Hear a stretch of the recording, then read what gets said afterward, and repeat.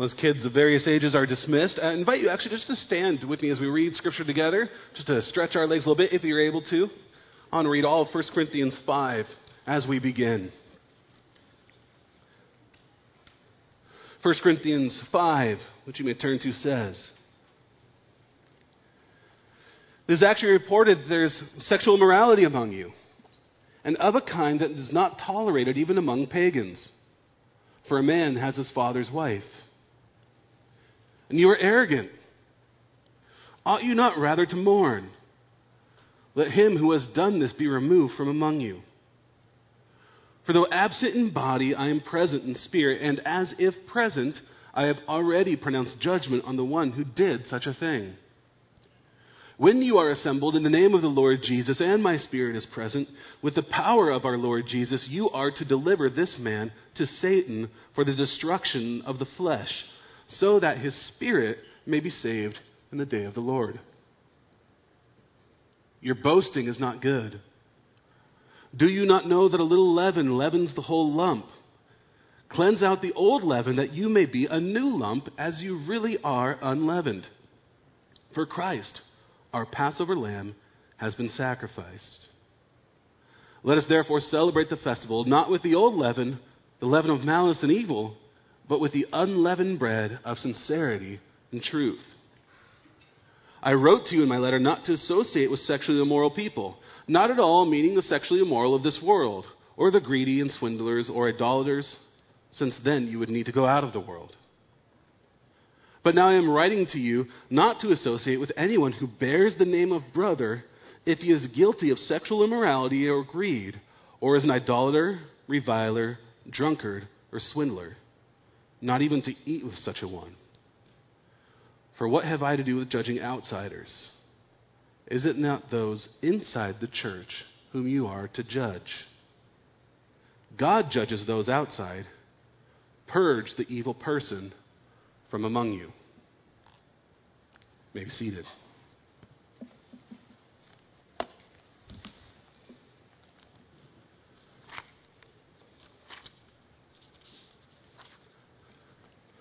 I know of a certain church that existed long ago. In some ways it still exists. It was bustling with excitement and rapidly growing, and people were added to the church consistently.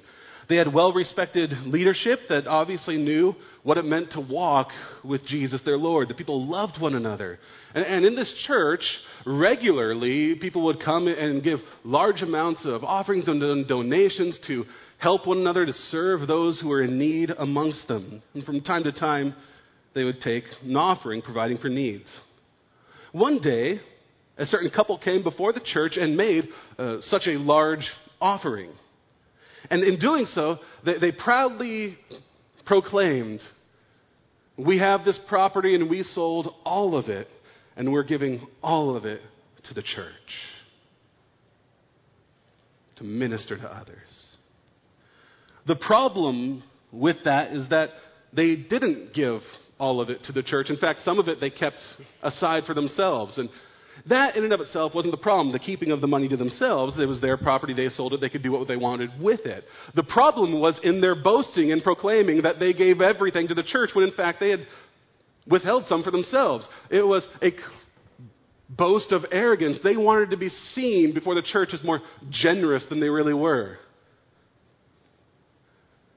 It was a lie driven by their egos. They wanted to seem more sacrificial than they were in reality. And the pastor of the church, enabled by the Holy Spirit, actually was able to detect the lie and said to them, "You've not only lied to men, but to the Holy Spirit." And as he said this, the couple dropped dead, and their bodies were carried out. Fear fell upon the whole church. Most of you, I think, know that story. It sounds familiar, does it not? It's the story of Ananias and Sapphira told in Acts chapter 5. It is a recording of God's discipline and judgment upon his church. In the midst of the excitement of the new church growing and Jews and Gentiles coming to faith in Jesus Christ in the beginnings of the New Testament church when God was doing something new in the world through Jesus Christ. It was a reminder that God still cares about holiness in his church and will discipline it. It was a lesson that was true then and is true now that God cares about the holiness of his people, of his community, of his temple. And that the church must be a place of integrity that witnesses to that holiness. It's the point Paul is making here in 1 Corinthians 5, that this church must be a holy church. There was a pride and a proudness in Corinth that was similar to Ananias and Sapphira. A pride over who they were and how wonderful they were as a church. And Paul wants to deal with that and show them how they should deal with egregious sin in their church and be rebuked and corrected so that they may maintain holiness. So Paul tells them how and why egregious sin should be addressed in Christ's church. And in fact, that's the question that I want us to unpack and answer as we work through 1 Corinthians 5 this morning. We'll do so quickly. We're going to not answer every question that we might have. Many things will be left unanswered for us. We couldn't possibly tackle all the questions that we have about this passage in the time we have. But we're going to get started in wrapping our heads around this passage and what Paul is saying. And we'll do so by answering this question. How and why should egregious sin be addressed in Christ's church? How and why should egregious sin be addressed in the church of Jesus Christ? It's immediately obvious that this is a difficult text for us. It's not one that you would choose on your own. This is why going through a whole book is warranted in preaching, because you're going to come across passages you might not want to preach otherwise. But we want to deal with the whole counsel of Scripture. So we come before 1 Corinthians 5. We're going to need grace, courage, humility, love and wisdom to not only understand this, but to apply it in our own church. We need Jesus to help us. We trust that we have him in his Spirit, and we will as we answer this question. How and why should egregious sin be addressed in Christ's church? And the answer, the word that you're going to hear over and over again that will guide us is excommunication. It's a word that means removal from the community. Is what Paul advocates here. Let's unpack that. First, in verses 1 through 5, we see the somber call for excommunication. The somber call for excommunication. This is not a joyous, happy passage. It's a somber passage. And Paul calls the church to do something quickly, courageously, authoritatively, and humbly. A somber call for excommunication. Verse 1. It is actually reported that there is sexual immorality among you, and of a kind that is not tolerated even among pagans. For a man has his father's wife. You are arrogant. Ought you not rather to mourn? Let him who has done this be removed from among you. For though absent in body, I am present in spirit, and as if present, I have already pronounced judgment on the one who did such a thing. When you are assembled in the name of the Lord Jesus, and my spirit is present, with the power of our Lord Jesus, you are to deliver this man to Satan for the destruction of the flesh, so that his spirit may be saved in the day of the Lord. So Paul says he's heard a report about the church in Corinth, and he's surprised. It is actually reported. There's a hint of incredulity in there. I can't believe that I'm hearing what I'm hearing. It's actually reported there's sexual immorality in the church. And that word for sexual immorality, what does that mean? What does he mean by that? It's a word just simply porneia. That's the Greek term, porneia, and it means sexual immorality. It is defined by context. So the context will determine what kind of porneia, what kind of sexual immorality we're talking about here. It's kind of a catch-all term for any type of sexual activity that is not affirmed by God or is outlawed in his law, in his word. So it's a general word for sexual immorality determined by context. What does the context say this kind of porneia was? Well, it was a kind that not even the pagans allowed. The Greco-Roman culture was not necessarily known for its chastity, right? We wouldn't look back at history and say those puritanical Greco-Romans. We wouldn't say that. They allowed all sorts of immorality, but even they looked at this and said, this is kind of outside the lines. And in particular, this sin was a man sleeping with his father's wife. his stepmom. We don't know much more than that about the context, but that's the basics of it. He was sleeping with his father's wife. That was forbidden in several instances in the Old Testament. And again, even the culture said this is outside the boundaries of decency. It was the kind of sin that was decried everywhere except apparently in Corinth, in the church. They were proud. Paul's already accused them of pride several places. And here he's saying, how could you be proud when this is going on? How are you arrogant while this is happening within your church? It might be that Paul is saying, it's not even so much that you're proud despite this sin, but you're proud because of it. It may be that the church thought itself as so free from the restrictions of the law. We have been set free in Christ. We are a Christian community, and we've moved beyond the old-fashioned morals of the Old Testament and those restrictions that are heavy-handed. We are an open and affirming and welcoming community. And this kind of sexual immorality, we have so much pride. We allow it because we're that gracious and we're that loving.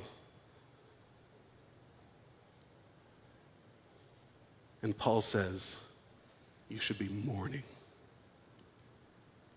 This isn't a case for pride. It's a case for mourning. And notice what is implied in that.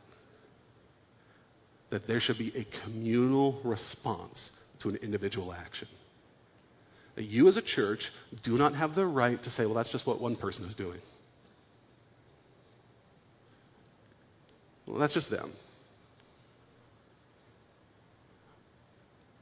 No, what the individual does in the context of the community is important for the whole church. And you as a church should have a collective response to this. You are your brother's keeper. And your response should be mourning and weeping and humility, not arrogance.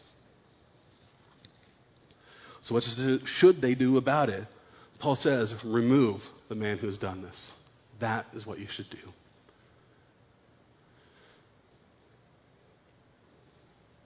This has crossed such a line that the person should be removed from your community. And Paul says this with a certain authority.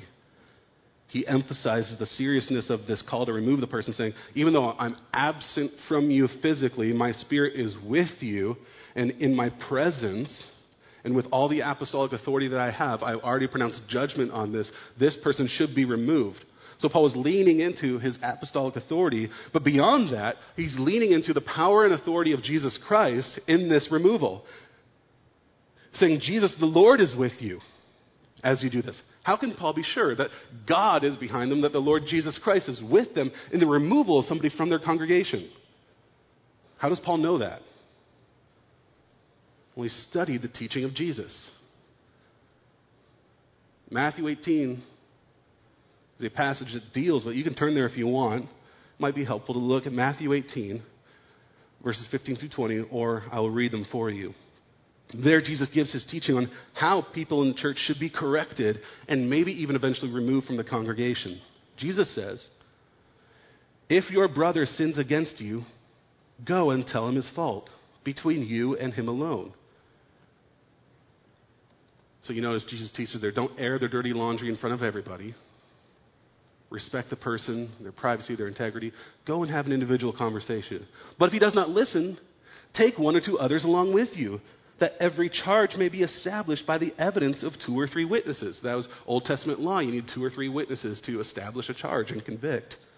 So he says, take a few people with you if they don't listen to you. He says, if you refuses to listen to them, tell it to the church, the ecclesia, the assembly of people, the congregation.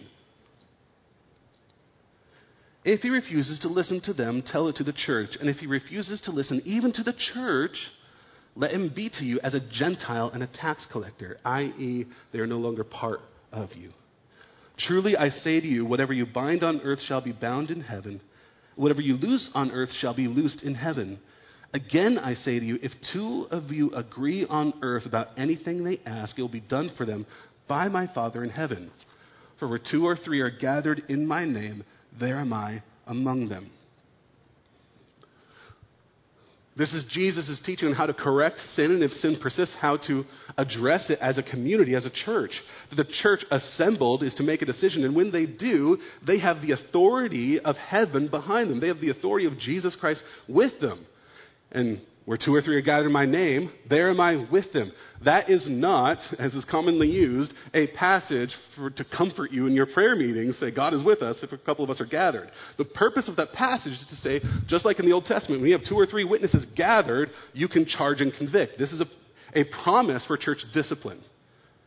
That when the whole church is gathered together and decides something, that God is with them, that Jesus Christ is with them in that disciplinary action, in that removal. It's a promise of Jesus' authority for the gathered community. And notice, it's a gathered community. It's not just one person. So this action isn't just taken by a pastor in the counseling office. No one individual has the authority to remove somebody else from the church. It has to be a church thing.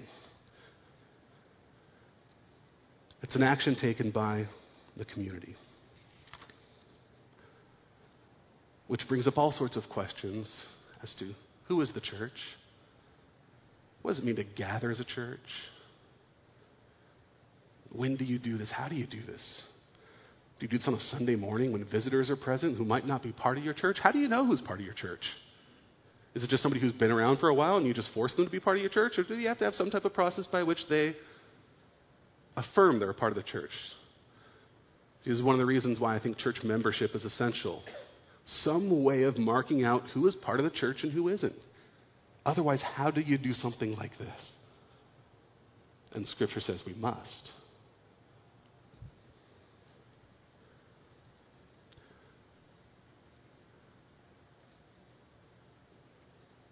How do you determine who is part of this church that's gathered, that removes the person by the power and authority of Jesus Christ?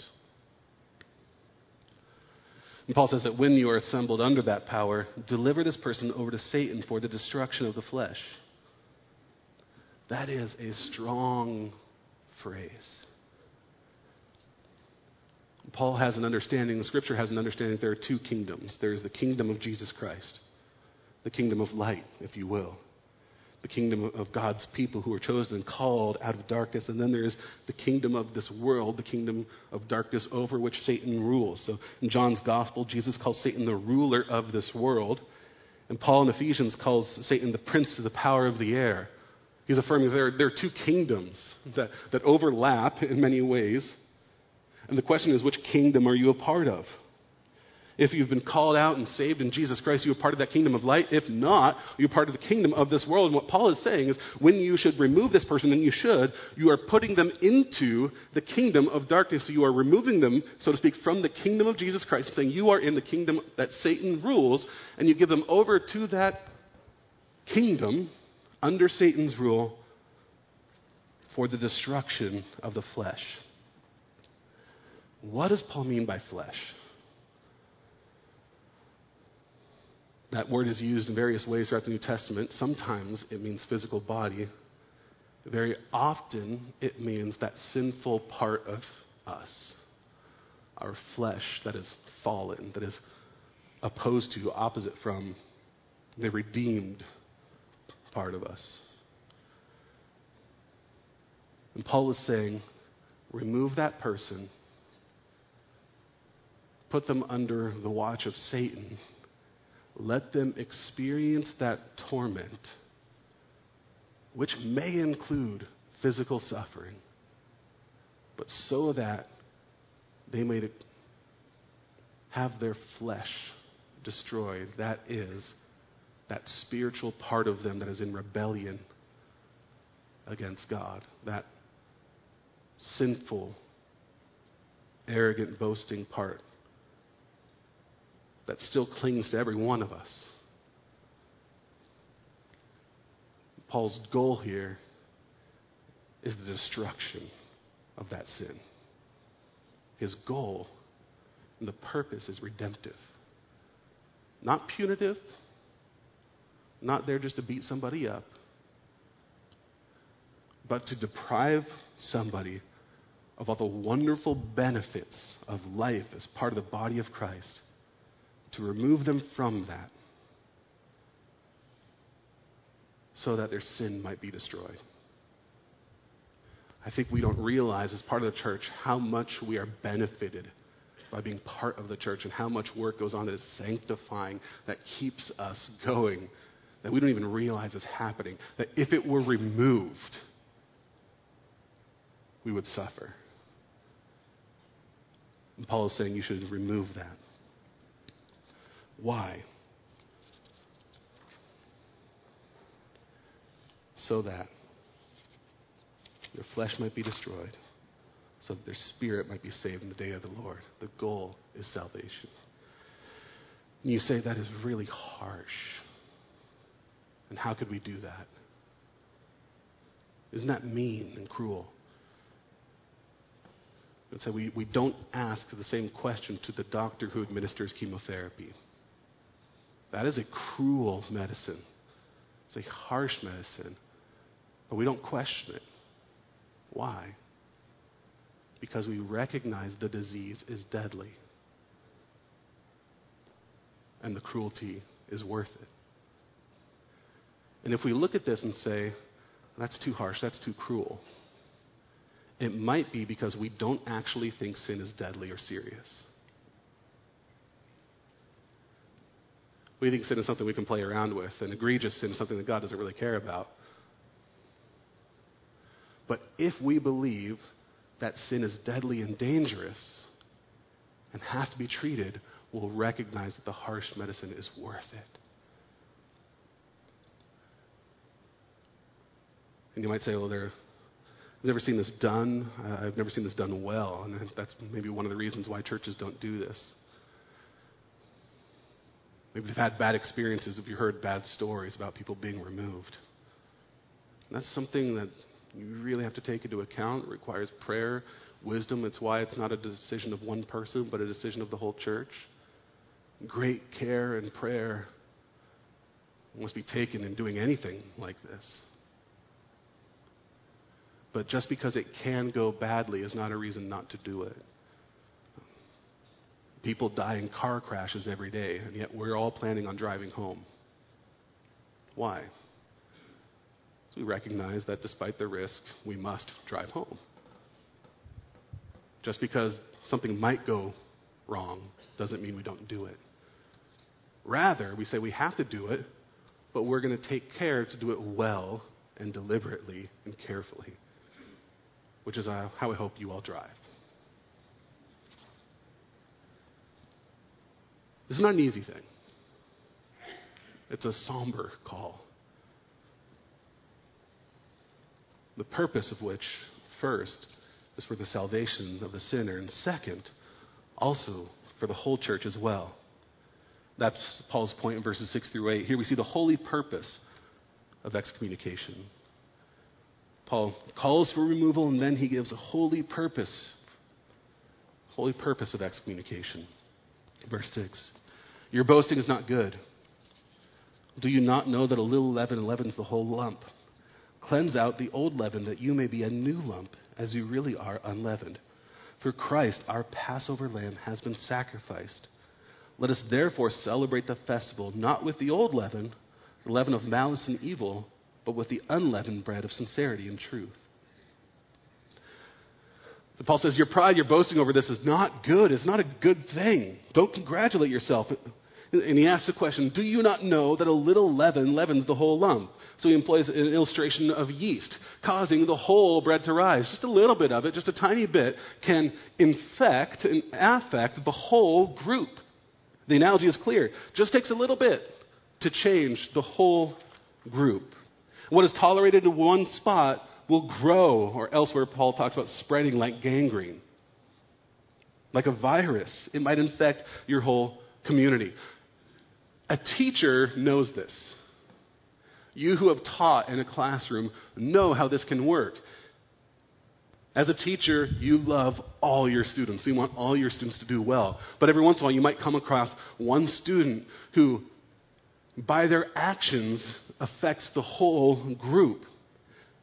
And it can get, in extreme cases, not in all cases, but extreme cases, where the actions of the one student become so disrupting and damaging to the whole group, that it would actually be unloving to the group to allow that student to stay in the classroom. That as much as you try, as much as you love, and you want them to stay, you want them to grow, you want them to fit in, if they are picking up chairs and throwing them and biting other kids and punching the teacher, like at some point, it is unloving to the rest of the group to keep that student in the classroom. And it's heartbreaking, but you have to say, this can't work. We have to remove this one person because, well, I no longer can grow and develop the rest of the class.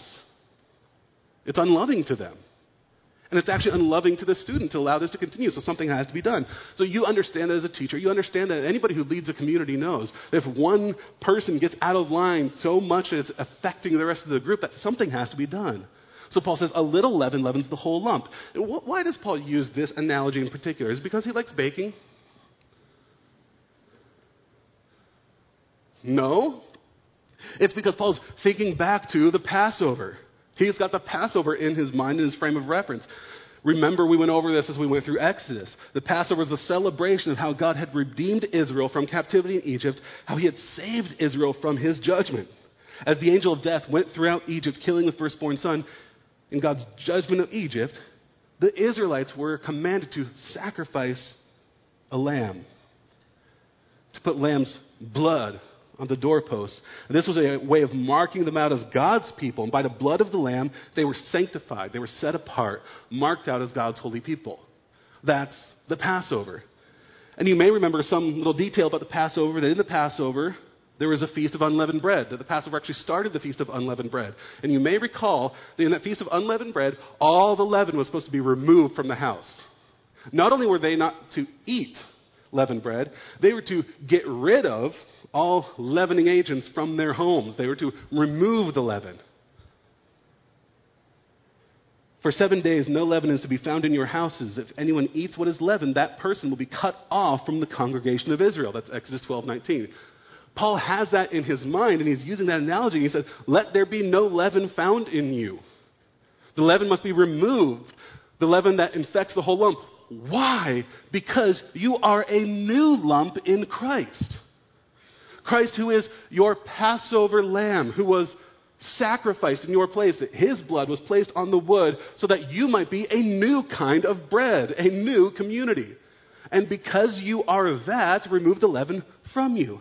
Do you see what Paul's doing? This is what Paul does with all of his moral teaching throughout Scripture. All the moral teaching of anybody throughout Scripture is based on this. It is God's grace has been worked in you, and because of that, now follow him and do what is right and holy. And the order there is really important. So when God gives the Ten Commandments to Israel, he first says, I am the Lord who redeemed you and saved you. Now follow. It is what theologians call redemptive indicatives and moral imperatives. The moral imperatives, the commands, are based on the redemptive indicatives, the truths of the gospel. So Paul says, here's the truth of the gospel. You are a new lump in Jesus Christ. God has made you clean and holy and pure. That's the redemptive indicative. Here's the truth. This is who you are in Jesus Christ. Now, because of that, the moral imperative, remove the leaven from you. What Paul is saying is, you're holy, so act like it. And this is a wonderful truth for people trying to grow in Jesus Christ. Here's the truth. When you grow in holiness, individually or as a church, when you're growing in sanctification, you are not trying to grow into something which you will never be. When you are growing up and growing in holiness and following the Lord, you are growing into what you already have been made. And that's a huge difference. When you're growing in sanctification, you're trying to deal with sin in your own life, you're not trying to do something that's impossible. I'll never be able to put this away because I could never be holy. So much of our Christian teaching is giving us laws and saying, just achieve to this. And we wonder why we're discouraged. We wonder why it never happens, because we're trying to achieve something we could never do on our own. I'll never be that holy. How could I do that? But the teaching of the New Testament is you already are holy. So you're not growing into something that's impossible. You're actually just doing what is inevitable.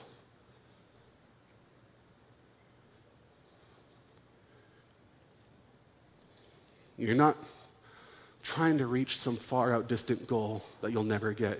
You're actually going back to the starting line. this is who God has made you in Jesus Christ. You are a holy people, a new lump. He's already done the work making you that. Now, live in it.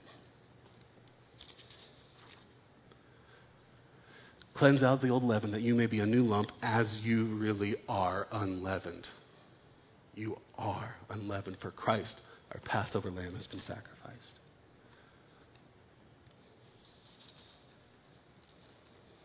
God cares about the holiness of the church, and he cares so much he sent his son to die for the church to make her holy.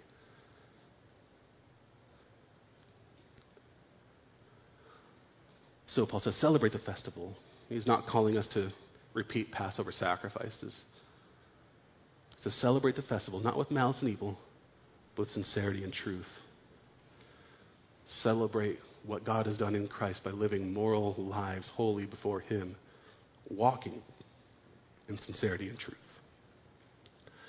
That's the holy purpose of excommunication. Because we have been washed clean by Christ himself, we have an obligation to walk in that and not be like leavened bread.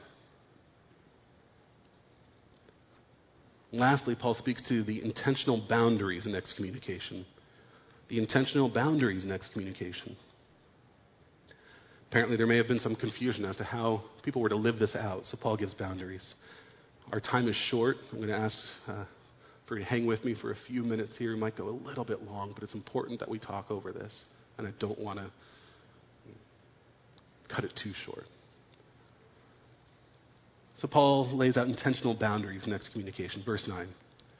I wrote to you in my letter not to associate with sexually immoral people, not at all meaning the sexually immoral of this world, or the greedy and swindlers, or idolaters, since then you would need to go out of the world.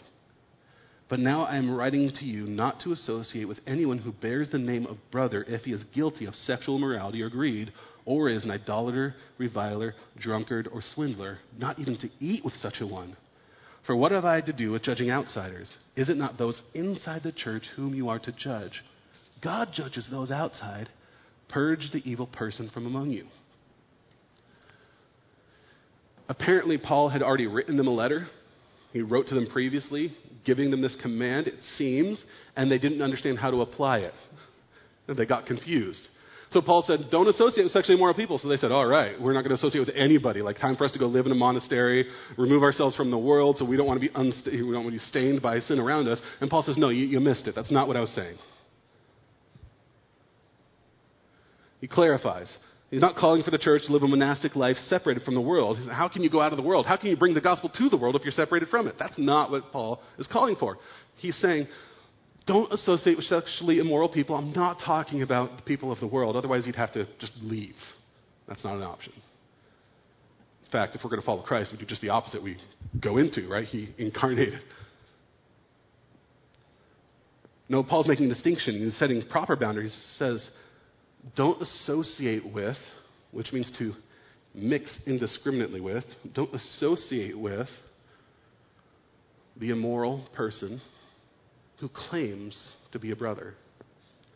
Someone who says, I'm a Christian, and then acts otherwise.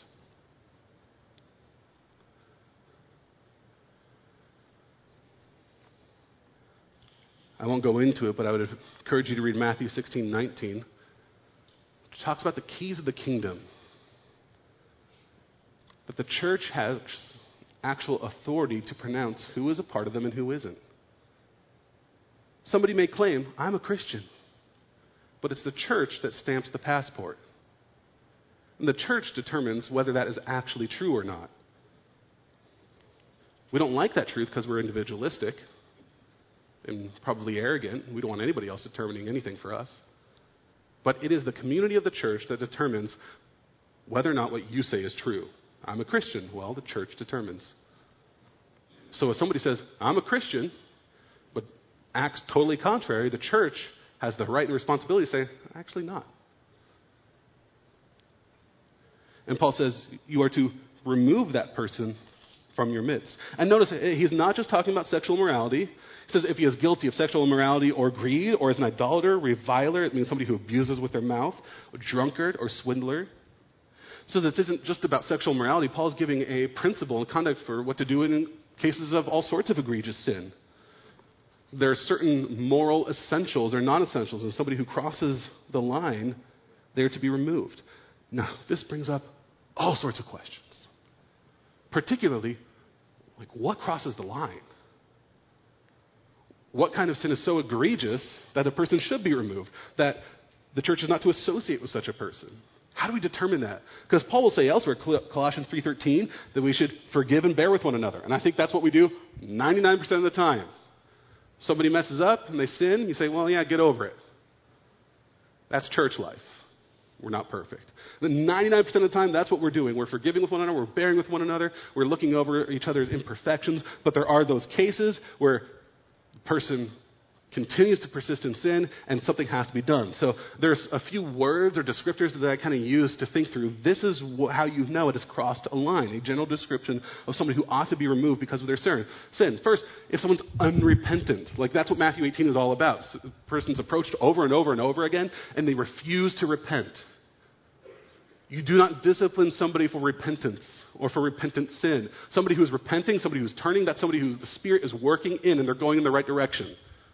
You don't discipline or remove somebody who's repentant. But if they're unrepentant, that would be a characteristic of somebody who ought to be removed.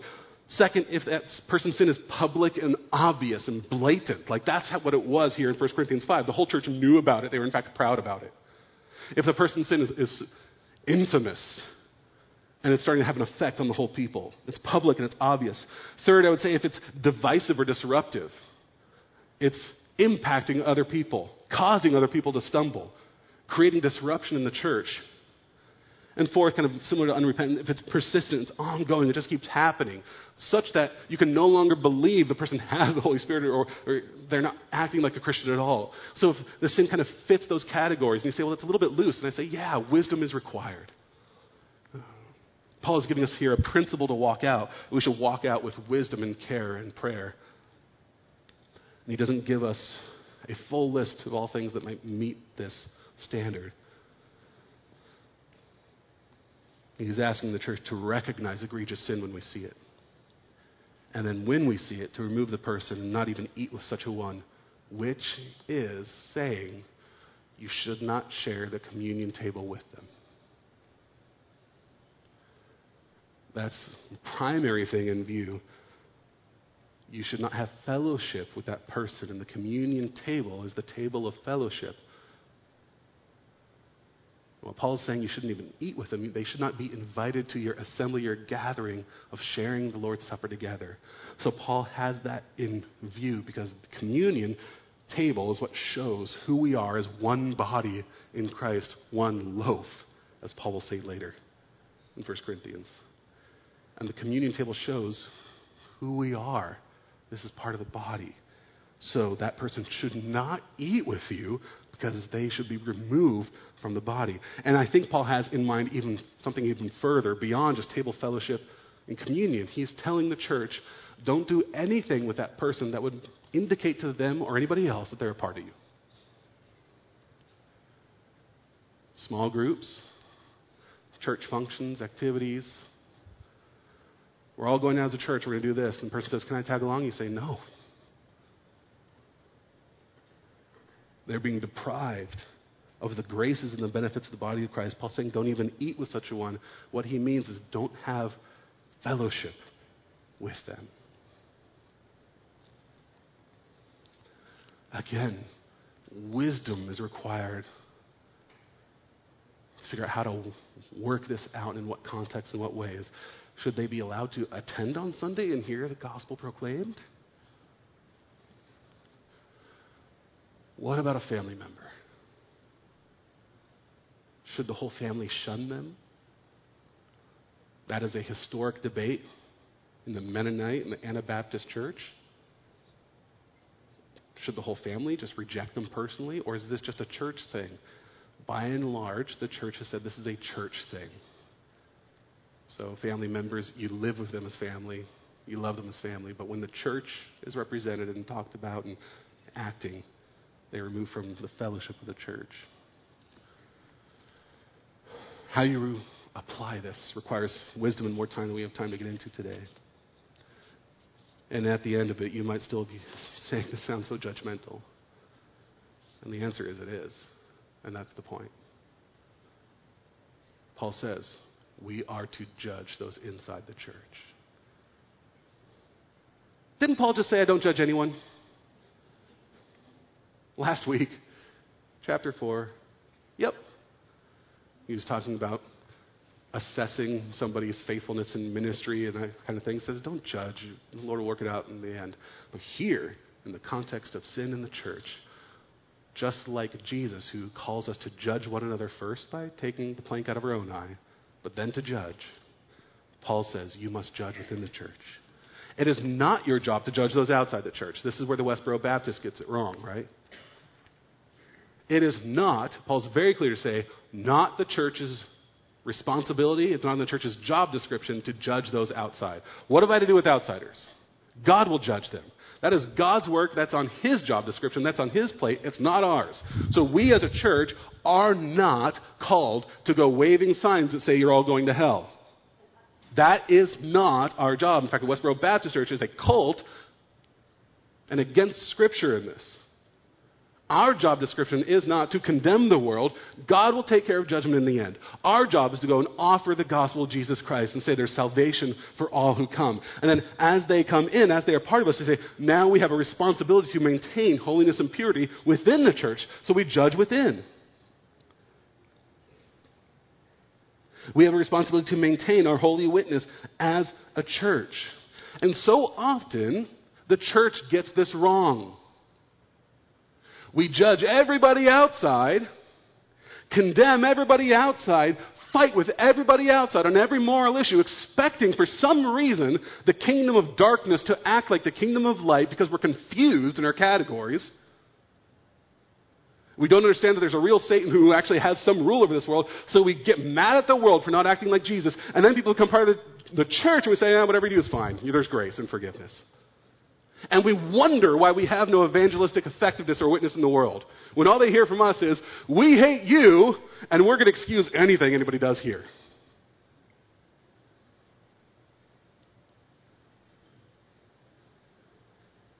This is about our witness in the world, our faithfulness to God, our redemption of each other. God's redemption of us that we help encourage and maintain.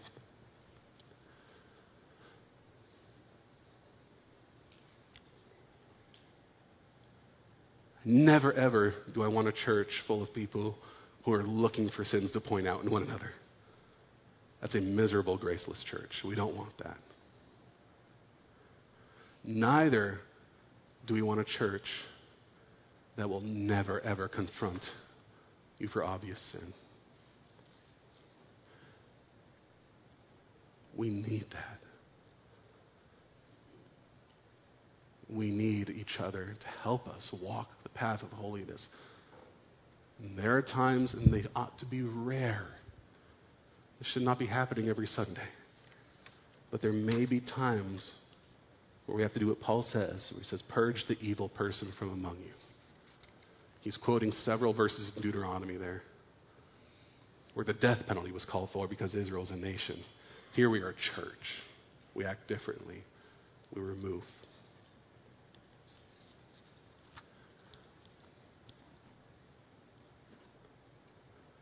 How do we do that? We remove the person guilty of egregious sin, closing off our fellowship with that person, doing so with grace and courage and love, and handing them over to the kingdom of darkness. Why? Why would you do something so extreme? So that the sinful flesh of that person might be destroyed, that their soul might be saved, so that their sin might not spread in the church, so that the church might continue to have a faithful witness to God. And we do it all because Jesus Christ is our Passover lamb who has made us a new people. And we walk in that. Would you pray with me?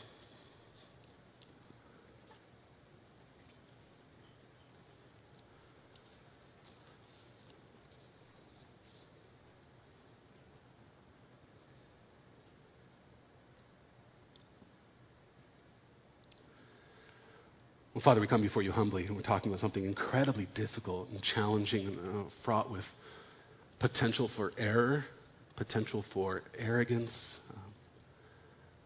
for undue harshness. So Lord, we ask for much grace and much kindness and much patience as we think through, what does this look like? And Lord, my prayer, I pray that we never ever have to do it.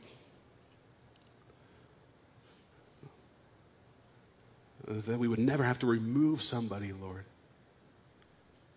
But if that day came, that we would do so trusting what your scripture clearly says about it, walking in humility, learning to fear you because you are a holy God and a consuming fire. We are dealing with eternal things. So Lord, give us humility, wisdom, give us holiness, and Lord, help us to walk in the holiness you have already given us in Jesus Christ, our Passover Lamb. Amen.